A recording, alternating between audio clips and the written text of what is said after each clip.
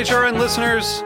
As we celebrate our 15th year, we are deepening our commitment to giving voice to the next generation of food systems storytellers, and we need your help. Our internship and fellowship programs help activate new possibilities for underrepresented and underestimated young people through experiential journalism, audio engineering, and production training. Through these unique programs, HRN helps food equity stewards build essential workforce readiness skills that expand their potential and foster economic mobility. Please consider supporting these critical programs. And with a minimum donation, you can be entered to win a dinner for two at an amazing restaurant in one of 8 cities and tickets to a concert at a great venue in one of those cities. We have incredible partners across the country who have donated, as they also share our passion for helping to educate the next generation of food systems storytellers. Check out heritageradionetwork.org/15 to donate and enter to win today. That's heritageradionetwork.org/15 to donate and enter to win today. And make sure you donate before March 31st. Thank you.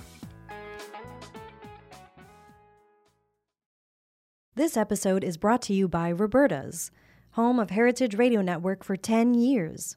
Learn more about Roberta's at robertaspizza.com.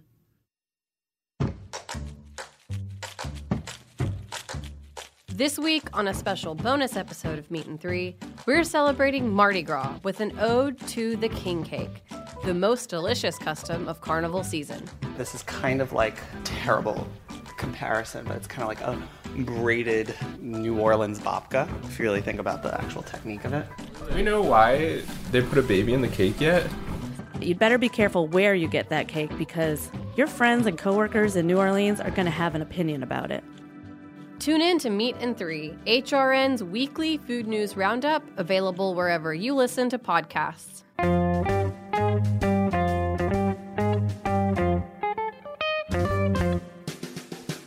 Hello and welcome to Cooking Issues. This is Dave Arnold, your host of Cooking Issues, coming to you live on the Heritage Radio Network from whenever to whenever, from Roberta's Pizzeria in Bushwick, Brooklyn. We are joined with Nastasia, but she is using the ladies' room. Got Matt, though. Hello. How you doing? I'm feeling great. Yeah? Yeah? Anything good happened in the past? I was not here last week, so... There was a convergence of your, at least, internet presence and my real life. I saw that paella cooker that you had put up on the gram, and I was at a wedding in San Francisco this weekend, and paella was the main dish, and they had these enormous, griddles that they did them on. And then I get on the Instagram and you're popping off about the paella. Yeah, well, I mean, maybe there's some sort of like along with the coronavirus, maybe there's some sort of like paella-inducing bug that's going around. You know what I mean? Yeah. What a delicious thing to get bitten by. Probably should not joke about the coronavirus. That's too late. We're on the record. Yeah. So how was the paella at the event? Were you able to pick around the sausage bits? There were 2. There was a veggie one. It was fine, although I was at the last table to be served, and I gotta be honest, it was a little cold by the time I got to it. Yeah, once the paella starts getting too cold, it's gonna start kind of soliding up on you. Yeah. So then you're gonna want to make the balls and refry it. You know what I'm saying? So I'm thinking table 1's paella was like. But table 12's paella was fine. Yeah. So my mom I was kind of shocked because it's not like usually what she does. I mean, she has a tandoor because she has my tandoor, right? She has a big green egg because she has the big green egg I have. Yeah. But then she goes and buys this like 8 billion BTU paella cooker with this giant pan, and I was like, "Well done, Ma." Yeah. Well done. Yeah. I mean, it's.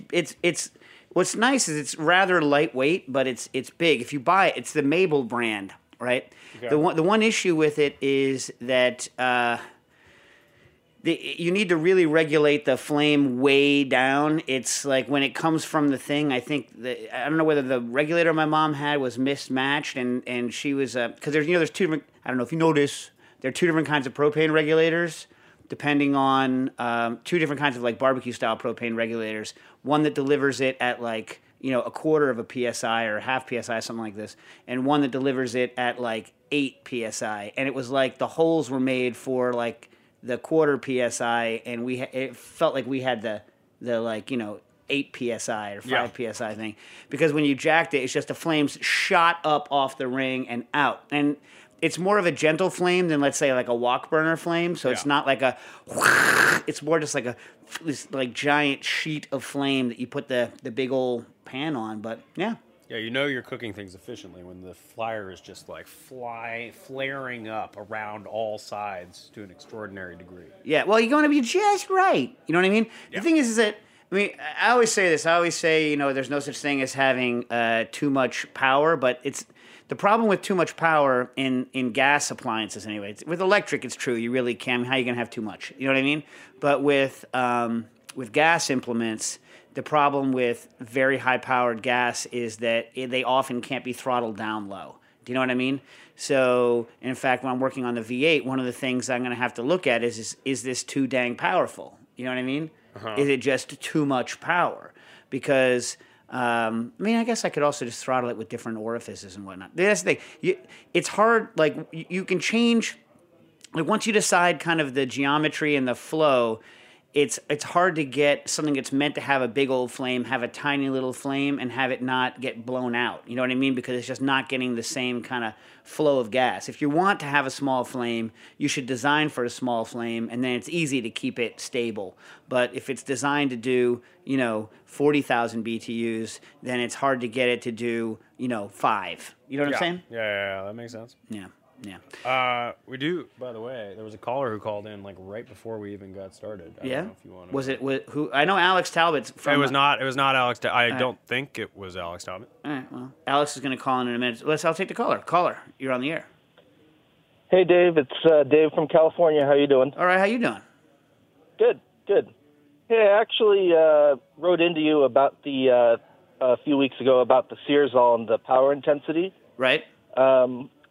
Kind of a follow-up to that, maybe a tangent, is deep frying. What do you think is kind of the bare minimum of power for doing good deep frying?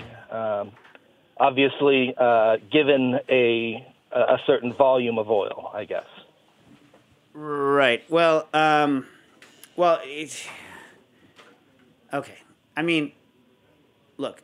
Are you talking an electric fryer or a gas fryer? I've got to go electric in my case. Indoor? I know they're indoor, yes. Yeah. So if you're not going to permanently, if you're not going to permanently put it into the wall, or since you're in California, if you're not going to have a 220 plug, you're completely limited to about 1,500 watts. Like that's it. Like that's the maximum you're going to get. The most I can find, and it's for 240, is 3,000 watts. Now that's a much nicer number. Yeah, like the issue with fryers, and I haven't researched them in a long time, is I'm assuming this is a drop-in electric element. Like how much of a cold zone does it have underneath? It's not just the power, right? So it's the power versus the oil amount you have. So, a 40-pound, it's been a while, but a 40-pound fryer, i.e. it holds 40 pounds of oil, is a 40 to 50-pound fryer. It's somewhere in the range of, I think 60 to 80,000 BTUs, somewhere in that range, I think. It's been a while since I've looked at the numbers, and they're not at the top of my head. So, I mean, that's that's in BTUs, though. I don't know how many watt. I'd have to do a watt conversion. I don't have the conversions in my head. I have to go on an Excel spreadsheet and do it. But, I would just do a test. If your unit heats up in 5 to 7 minutes, I'd say you probably have adequate power, right? But it's not just the power, right? The problem with you want to buy a fryer that has the biggest possible elements, right? So I could have something that's 3,000 watts, and I mean you would never build this, and a 1/4 of an inch, stick. Just a small stick, right? And the problem is if I'm putting out that much wattage into a very small area, I don't have that much area to conduct the heat to the oil, and it's going to radically overheat the oil in that range. This is why tube fryers are so good, because the gas that's in them has a very large surface area on which to heat the oil, so it's not radically overheated in any one place. And good electric fryers mimic this by having either larger tubular elements or sometimes ribbon elements in them, so that you have a larger heating surface area, metallic heating surface area, than you would if you used, let's say, thinner coils that you might find in a toaster. let's say. It's something that looks like more of a toaster element. So not only raw power, I would look at kind of what the surface area of the heating element is, and then whether they've developed any like sort of trough underneath it to develop a relatively colder zone so that particles that are in it don't burn onto the bottom. So the worst are under-fired fryers, because it actively scorches the stuff that's on the bottom of the pan. And this is why stovetop frying is so problematic. Yep. I know. I've been stovetop frying for forever. Yeah. So there aren't a lot of options, obviously, in the residential units. There is a Gaggenau, that's the 3,000 watt fella, and it does have a cold zone. The heating element flips up and all that. And it's 3.7 quarts, so just shy of a gallon. Of oil? Or that's the volume of the unit? It holds that much oil? That's not bad. That's not terrible. The thing just says capacity, so I don't know how to read into that. I mean, that's not terrible. So, like, imagine... I mean, I would just look at the manual and see how much oil they say to add, because I don't know how they rate capacity, you know what I'm saying? But, like, if you imagine taking a whole gallon of oil and pouring it into a pot, you would rarely do that at home. Yeah, that's a lot of oil for home use. Yeah. I'm not above doing that. No, more oil the better. Always. The more oil that your fryer takes, the better off you are. As long as there's adequate power, more oil equals better, equals less oil in your food. The more oil you use and the better your heater is and the better maintained the oil is, the less stuff you're going to get in your food, right? So so there is a drain, so you can strain your oil and reuse it. And I even with my stovetop frying right now, I mean, I'm no stranger to filtering my oil. That's fine. Yeah, and once you get a real fryer, just like you're going to be like, did I really sit here and try to adjust the freaking temperature of this pot and worry about boil over and blah, blah, blah, blah, blah, blah, all this time? That's what you're going to say to yourself. Get a good vent. Put it near the window. Yeah, but like I said, the residential unit, I'm not Dave Arnold. I'm not going to go hack something or get a commercial unit and put it in. I really want to stick with a residential electric. So that limits me. Yeah, well, but if you think Gaggenau makes good stuff. I haven't tested it, so I can't recommend it. But Gaggenau in general makes good, pricey but good stuff. I mean, you sort of answered me. I mean, if you think 3,000 watts for a gallon of oil is pretty good, then that's probably sufficient. I have to do some tweet at me, and I'll try to, when I'm offline and can look up the calculations, I'll try to do the calculations. Okay. All right, cool. Thanks a lot. Okay. Thanks. All right. Hey, Stas. Hey. How's you doing? Good. How are you? I brought you a present from Belgium. This is, I can never, Tirentien Verlant mustard. Thank you. This is the mustard that is unavailable anywhere. So John Nihul, our Belgian friend at the Museum of Food and Drink in the curatorial department there, he recommended a bunch of places to go, but literally he was like, you have to go. He said it's unsurpassable, not unsurpassed, Nastasia, unsurpassable. In other words, not able to surpass it, mustard. You have to keep it refrigerated. They make it in the basement, right? So you go into this shop, and by the way, we weren't even going to go to Ghent. Like, we weren't even going to, we're like, what's a Ghent? What's Ghent? Matt, you know anything about Ghent? Absolutely not. What's Ghent, right? We're like, you got to move that paper a little bit away from the microphone. We're like, yo, Ghent. And the only reason we went to Ghent was to get the mustard. It was the very first place we went once we arrived in Ghent, and I was not disappointed. I bought €100 worth of mustard, filled my entire backpack with it. It's all I brought back was mustard and the clothes on my back. Threw everything away. It's a spicy mustard. Very good. It's nice, right? So this lady, they've been making it since the 1700s, and what happens is they grind it in the basement, and they won't tell you anything about it.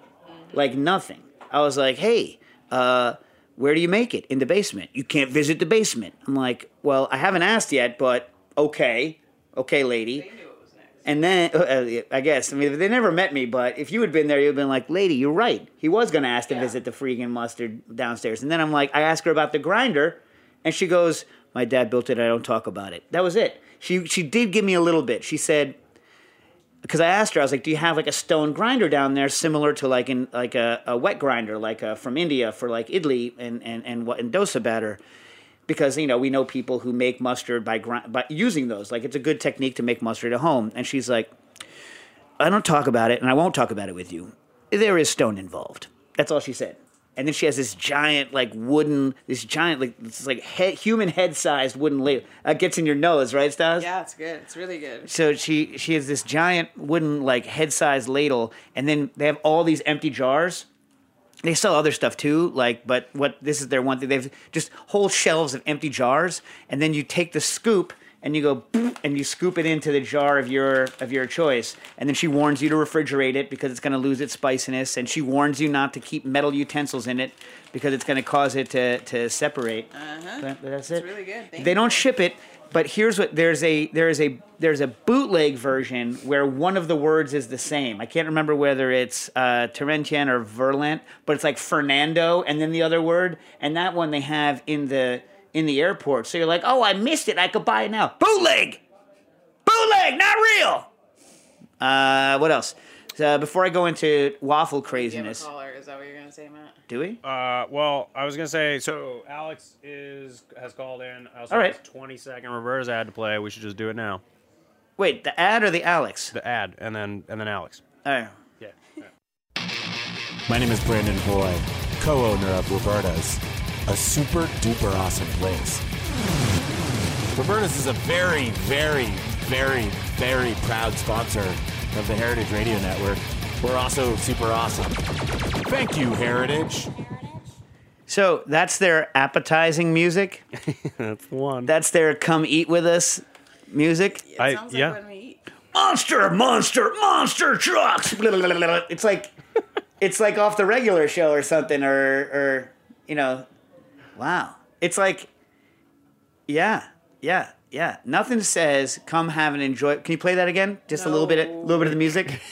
Just give me a little bit of the music.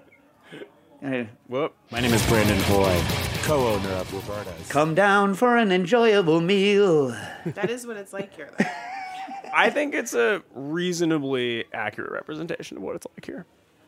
Yeah, that's funny. It's an assault on the senses. Oh yeah, I get it. Yeah. All right. So wait, we got Alex or no? I am here. Can you hear me? I can. How you doing? This is Alex Talbot Good, how are from you? Ideas in Food, by the way, people. Friend of the show. Been on a couple of times.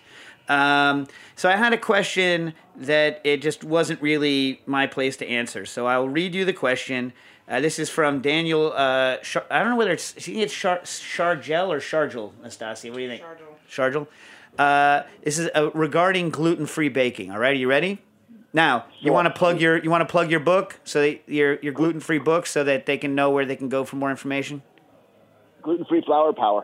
All right. Is the book where all books are sold. Easiest is the overlord Amazon. Yeah. You know what? I have to say, Nastasia and I are going to go visit the Amazon pretty soon. Are we? You don't want to commit. I don't want to commit because I don't want to go. Okay, you were going to force me to do go. Do not have to go. We've decided 2020. You don't want to do something. You're not going to do it. Who's decided that? Since Rebecca when? and I. But that's a stupid thing to say. Why? Because I tell this to my kids all the time. Like 99.9% of the stuff I have to do in life is stuff I don't want to do. I know, You but do we're all trying of to that, avoid that but then you're not for going to you. do anything. I'm never going to shave again. Like I'm going to have like a We don't Leatherman wanna hear outfit. you You know who did what he complain. wanted? The Leatherman, and he wore like an 80-pound suit of leather. Just do that. Then You already sort of inhabit a Leatherman-like cave from noon to 1 on Tuesdays. That's true. All right, sorry, Alex. That's all right. All right. We'll also represent my my donut shop, right? Curiosity Donut. Oh yeah, how's it going? It's good. We have three locations now. Okay, so wait, so you had a location and then you switched into a different place. I don't know. Tell people I haven't been, but I hear good things. Why don't you tell people about where the locations are? So the donut shop, it started off in the Stockton Farmers Market 4.5 years ago. That's in Stockton, New Jersey. Not Stockton, California, people. Not Stockton, California. Not in Cali, no, not yet. So then we actually opened up inside the Whole Foods Market in Springhouse, Pennsylvania. So that's our first shop, our second shop, I guess. And then we're in Whole Foods in Princeton, New Jersey as well on Saturdays and Sundays. I've never been to Princeton. I hear it's nice. Princeton's nice. And then, who came visited me there was Nathan. Really? Mirvold? Yeah. He popped in with the Modernist Pizza team. Oh, yeah? And crushed some donuts, which was great to see. It was awesome. Magoya and the crew, they were taking donut cruising? But Johnny was there. Nice. Nice. And then we opened up a third shop in Tyson's Corner, Virginia. Where's that? And again, Tyson's Corner, Virginia is right outside D.C. Okay. And right across the river. Do you do a gluten-free donut or no? We don't. We at Stockton we did for a little while, but there's so much flour and other ability for cross-contamination. Oh, so you're like it's like you can't control it enough to make yourself feel comfortable doing it. It's not that you can't make the donut; you just don't feel comfortable in your controls. Correct, because like in gluten-free flour power, we have a great gluten-free donut, phenomenal. But in the space that we have, it's not. We can't do it well. All right, give me a couple seconds to explain this, because you guys are doing the fancy donuts. My brother-in-law Wiley doing the fancy donut. What is with the donut explosion in the past 8 years? What is it? Because 15, 16 years ago, you had a couple of kind of just I don't want to say non-commercial. What do you kind of craft donut, whatever you want to call it. Shops, right? Sure. We'll call it craft donuts. Yeah, there you go. So, you had in New York, you had Donut Plant, who used to be exclusively a yeast house. Now they're a mixed cake and yeast house, and a couple others. And then over the past 8 years, it's or 5 even really, maybe even 3, right? It's been boom. What is it? Why? I don't know. I think a couple of things. One is. I think as cooks, right, when we like slightly simpler things, or the idea of simpler things, and so there's the nostalgia side of it. And then as chefs, we find a need to make things more complicated, or really, I find a way to make things more complicated. I mean, our donut shop, we make 11 different styles of dough. Oh yeah. So not just donuts, but doughs. We have 11 different styles of dough. What is one of them Do you have a problem doing a high-fat enriched yeast, like a brioche style? Do they bleed out too much, or do you what? They don't. I mean, so that's our original donut base is our vanilla yeasted.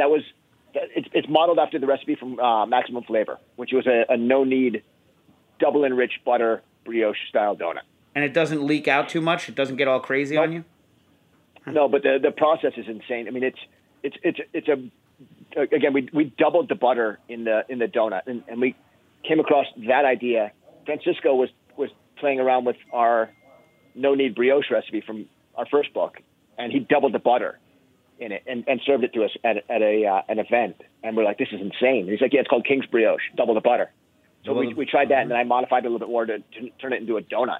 Well, we put that in. I wonder whether you could double the butter in the Liège waffle recipe. Sure. I don't know. Why not? I don't know. I mean, more often than not, I find most doughs can take way more fat than that's actually in it. So we have a chocolate yeasted, vanilla yeasted. We have our angel donut, which is modeled after an angel biscuit. Again, angel biscuit leavened with baking powder, baking soda, and yeast. What's an angel biscuit? So angel biscuit's a old school Southern biscuit, and they would leaven it with all 3 things. So it'd be yeast leavened and also have chemical leaveners in it. Huh. And it was supposed to be so light and fluffy, but you get the fermentation from the yeast, and then you get the extra lightening from the baking powder and baking soda. Huh. Were they using a soured milk, though? Did you need the soda just for pH correction? I think it was just everyone. They were just throwing everything in there, but I don't know the specific origin of all 3. Because my standard pancake batter is, and even my chicken stuff is a soda powder mix, but the soda is there for some primary shabam, but also really just to shift the acid down. You know what I mean? Okay. Otherwise, it doesn't brown. If you use buttermilk or any sort of acidic ingredient in your baked goods, and you don't adjust the pH somehow, you're going to have a sallow-looking crust. Or it could be the ingenious, fluffy white pancakes. Oh yeah. Yeah, it's not me. It's not me, but I understand what you're saying. All right, let me get to this question. Yep. I have a question about making gluten-free flour mix for bread. Now, here's the problem. Here comes the problem. Ideally, we'd like to create a mix that worked well in challah and sandwich bread. Although I like challah for a sandwich. I don't see why, why wouldn't What the hell are you talking about? I mean, they're slightly different, though. I mean, the challah is just slightly richer. Sandwich is going to be a lighter guy. Yeah, but I'm saying, why can't you use, in other words, except for the traditional shape of a challah, that dough works, yes, it's richer, but it works fine as a sandwich bread. Yeah. It's not it's not a Pullman, but whatever, anyway. No. Our cooking issue is that one of our children can't eat rice or oats, and those are very common ingredients in gluten-free flour. Is there an ingredient that would be... The thing is, there's this question I think you're going to take issue with, because there's never an ingredient with gluten-free flours. There's always multiples. But is there an ingredient that would be a good sub for rice flour in most recipes? What structural features does rice flour contribute to a bread recipe? Rice flour doesn't do anything. Rice flour is a filler. Right. So what would you fill it with that's as neutral as rice? I mean, anything works. I mean, why not use quinoa flour or... Doesn't that have a taste, though? Quinoa flour has a taste. Yeah. I mean, they all have some sort of taste. I mean, I guess rice is the most neutral of them, right? I mean, that's the whole deal. Right. Rice is a sort of a blank slate. Yeah. I mean, but it's not adding structure or not much.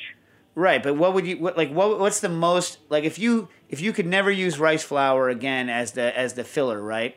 What would you use? That is lowest in flavor transfer, lowest in weirdness. I don't want it to get beany on me. I don't want it to get all I mean, that's why you're using all the different varieties, right? I mean, you're gonna keep adding a mix of the darn thing. So you have a little bit of this, a little bit of that. I mean,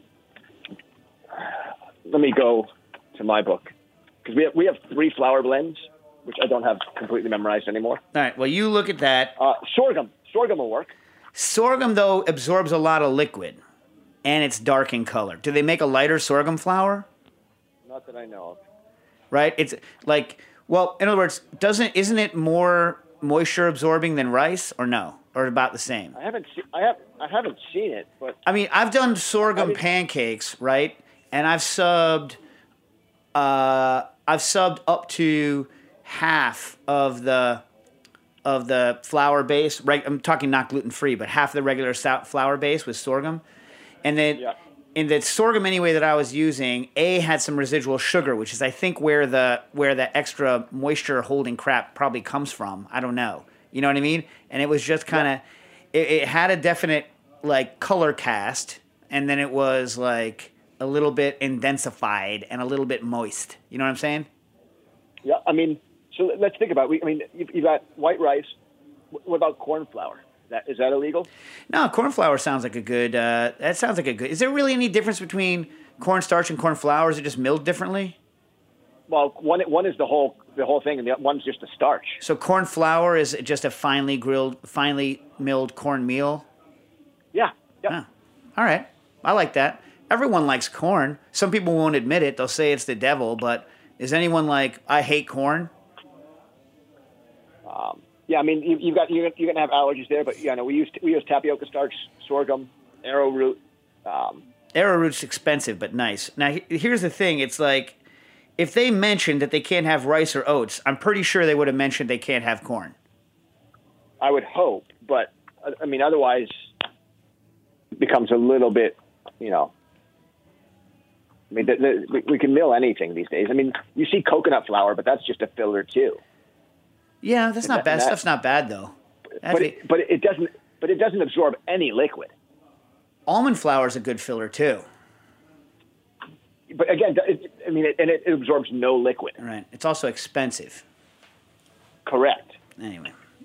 Yeah, I mean, that's the problem. For cookies and stuff, almond works great, especially if you're going to use egg whites and whatnot. I mean, hell, whole cookie recipes are basically sugar, almond flour, and egg whites. You know what I mean? Yeah. But it's it's not going to help you much when you actually need structure in a bread, you know? Yeah.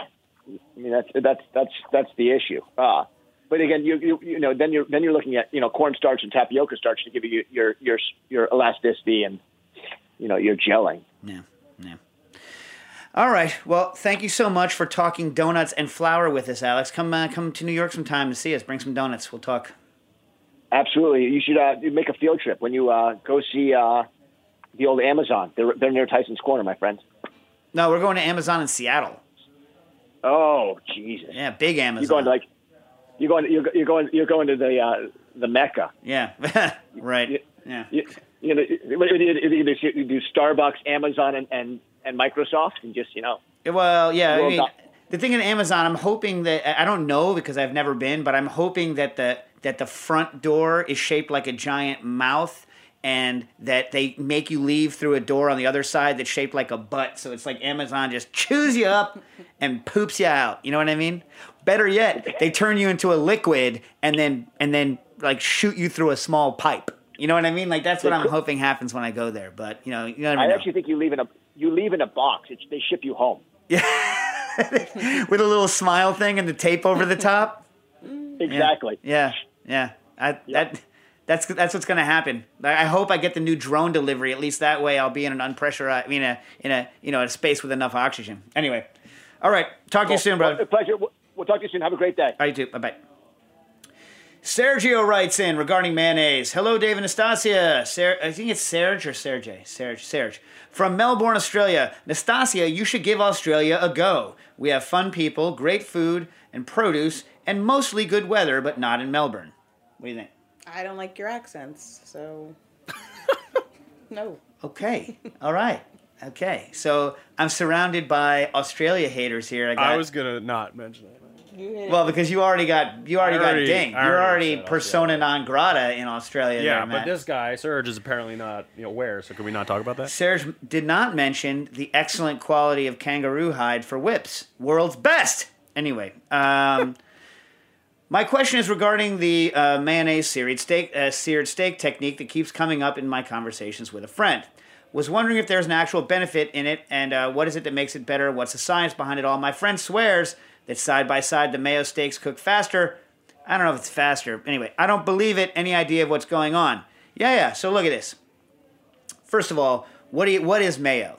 Mayo is, there's a little bit of acid, but it's oil, water in an emulsion, right? Then there's egg yolk, which is like proteins and phospholipids and other stuff. And the phospholipids are emulsifiers. I'm going to get back to this in a second. And some sugar, typically, in mayonnaise, right?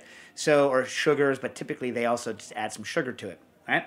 So, first of all, mayonnaise is thicker than oil. So when you're wiping mayonnaise onto your steak, you are giving a better kind of a gel-like heat transfer mechanism between your pan and the steak. So right there, you're winning over just brushing it with oil, right? Secondly, the phospholipids, first of all, the water is going to conduct heat much faster. So the oil is going to get up to, that stuff has to boil off, obviously, for you to get up to the high, searing temperatures.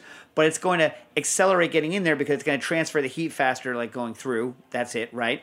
The egg yolk is going to cause the oil, the phospholipids in the egg yolk, is going to cause the oil to adhere better because it's amphiphilic, as they say, adhere better to the steak, and you're going to get a better heat transfer there as well because you're not just going to have an oil-water interface. You're going to have a one that has some sort of surface active properties, which is why used oil in general is better than brand new oil, right? Because it's not just pure oil, it's got some fatty acids in it, so this has phospholipids. That's a win.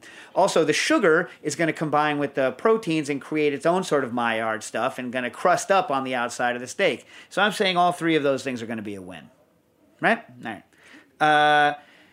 Kieran, let's see, I'll get to Kieran in a second. Christian wrote in regarding gin soda. I currently live on a dry college campus, and I'm also still only 20 years old, so I cannot buy some of the ingredients I would like to make mocktails or cocktails if you're only 20. You can buy any ingredient you want. Don't use the word mocktail, by the way, Christian. Just call them non-alcoholic. Don't mock people.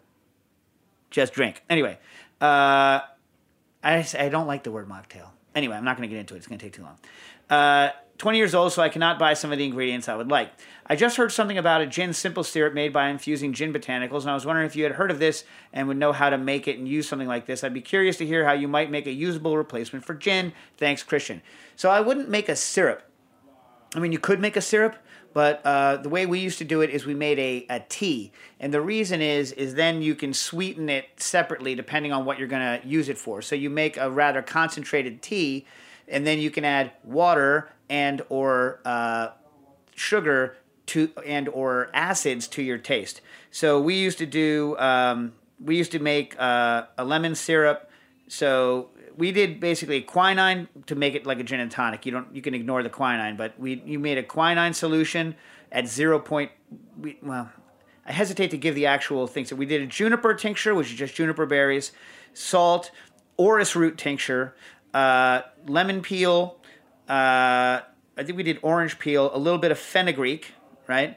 And then we made teas out of them, and then combined them together, and then we added clarified either lemon, depending, or lime to it, like cordial, to sweeten it, and then that becomes kind of like a gin and tonic. But we didn't use a million of the different botanicals. We basically just did juniper. We did quinine for bitterness, or orris. And then citrus peels. You could go kind of more in depth, but just make solutions. Like, for instance, you could do...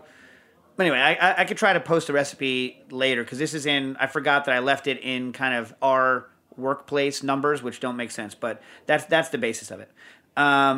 Okay. See, I did the gluten-free... Let me see. Zach C. wrote in about plums and pasta. For the past few years, I've been doing a yearly plum harvest with some friends. We ferment it into wine and then distill it into brandy. I know that stone fruit tend to contain fermented stone fruit, I think you mean, contains more methanol than other fruits, but I don't really know how much. Do you know of any labs where I can get this accurately tested? Well, I put a call into Ariel Johnson, our science. She's not just Good Eats science person. She's also our kind of go-to science person. Mm-hmm. And I asked her what she thought, because I called. There's an interesting thing, by the way, for any of you food people interested. Cornell has something called the Cornell Food Venture Center, and they'll do lab analysis of pH, water activity, bricks, process, nutritional analysis and stuff for very reasonable fees. I called them this morning, but they don't do what's the word? They don't do alcohol stuff.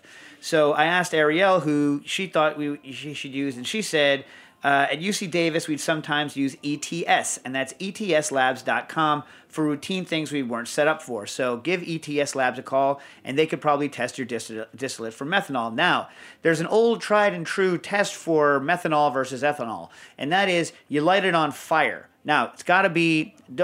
Like, for instance, if it burns yellow, it's got methanol in it, right? Methanol burns yellow, and ethanol burns blue clear. Now, this doesn't work on things with sugar, because sugar doesn't burn blue. So this is only in unsugared spirits you can run this test.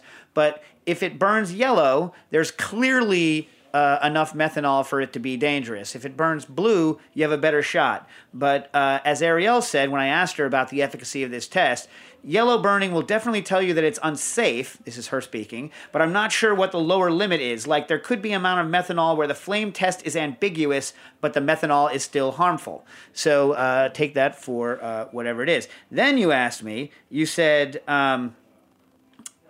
Second question. I've got what are those called? Those bigoli makers, the torch. You know what I mean? Those rotary pasta makers, the presses, the pasta press, like a torch. It says here torchio, but isn't it like torcino or something like that? Anyway, the rotary pasta thing, the one that you press, it looks like a big screw press. It's like a King Kong kind of a cookie press. You know what I'm saying? With a screw in it, with a die on the end. Anyway, I've always wanted one, but I've never bought one. Thank God, because if I have a second, I'll talk about the thing that I did buy. Oh my God. We actually have 2 minutes. Hand-cranked manual brass extruder. It's very cool looking, but it's a pain in the behind to use for any real quantity. I really want an Arco Baleno who doesn't. AEX5 home mixer. You know, Alex Talbot has one, the one who just spoke to on the phone. But $1,900 is a lot of money. I recently saw a $200 Phillips pasta extruder. Is that cheap thing complete garbage? Yes. That's it. Yes. Okay, great. Moving on. So they don't work. They don't work. And go get use Johnny Hunter's technique and see if you can repurpose a small but heavy duty meat grinder. There are meat grinders, and Johnny Hunter, you could text him on the Twitter. He will respond, or on the Instagram, and he can tell you what dies fit what meat grinders, and those things apparently do a bang-up job because that's what he used.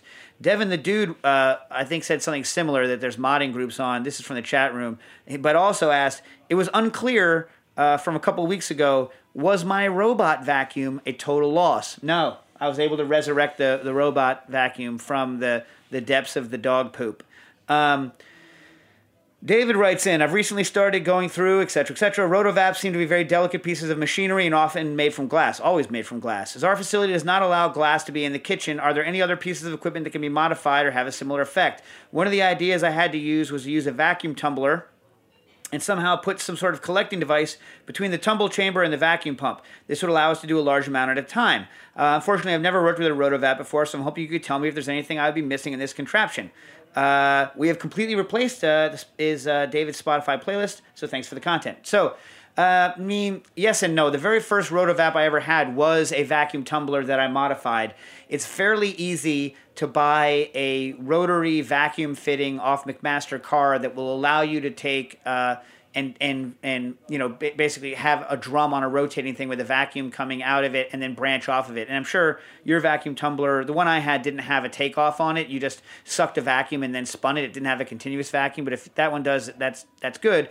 But I it never worked great. And I really recommend that you find someone with a Rotovap, or somehow get a Rotovap and get experience on a regular Rotovap first, so that you kind of get a feel for how the process works, and then try to build something out of a vacuum tumbler. But yes, it is possible. The issue is you need to get good heat transfer into the vacuum tumbler, right? And you also need to get good chilling, and you need a relatively large pipe for the vapors to go through. But assuming you can do all that, yes, should work. We gotta get off here pretty soon. Oh, man, I didn't get to John Denver about cocktails or anonymous thing on hops. I guess I can get to him next time. I also didn't get to Kieran's Okara question, which was going to be the classics in the field, which was going to be William Shirtleff's book on miso. Now, I could also talk about all of the food in Belgium. What should I do, Nastasia? None. I mean, I have to talk about I have Liège waffles versus Brussels waffles. Maybe I should talk about waffles next week, because I have. Yeah. I'm going to be doing some work. I'll give you a little bit of a spoiler. I bought the actual waffle iron, the real one. I had to go to Staten Island. I've got a guy now, but I bought. First of all, you might be thinking, big deal, is a waffle. I want you to think about this while you're waiting for next week for me to talk about waffles. The difference between the top-of-the-line waffle maker is the top-of-the-line waffle maker weighs 90 pounds. 90 for a regular-size waffle maker. 90 pounds. Costs $4,000 new, right? And you got to put that head-to-head against a $30 Hamilton Beach, and what's the difference? So you can think about that, and think about Liège waffles versus Brussels waffles, and why you should never use the word Belgian waffle again, because that's not even a thing. But we could talk about that next week. Should we save the classics in the field for next week too? Yes.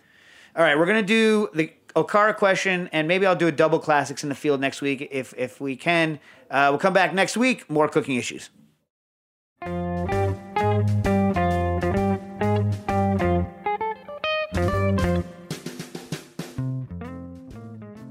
Cooking Issues is powered by Simplecast. Thanks for listening to Heritage Radio Network, food radio supported by you. For our freshest content, subscribe to our newsletter. Enter your email at the bottom of our website, heritageradionetwork.org. Connect with us on Instagram and Twitter at heritage_radio. You can also find us at facebook.com/Heritage Radio Network. Heritage Radio Network is a nonprofit organization driving conversations to make the world a better, fairer, more delicious place. And we couldn't do it without support from listeners like you. Want to be a part of the food world's most innovative community? Subscribe to the shows you like, tell your friends, and please join the HRN family by becoming a member. Just click on the beating heart at the top right of our homepage. Thanks for listening.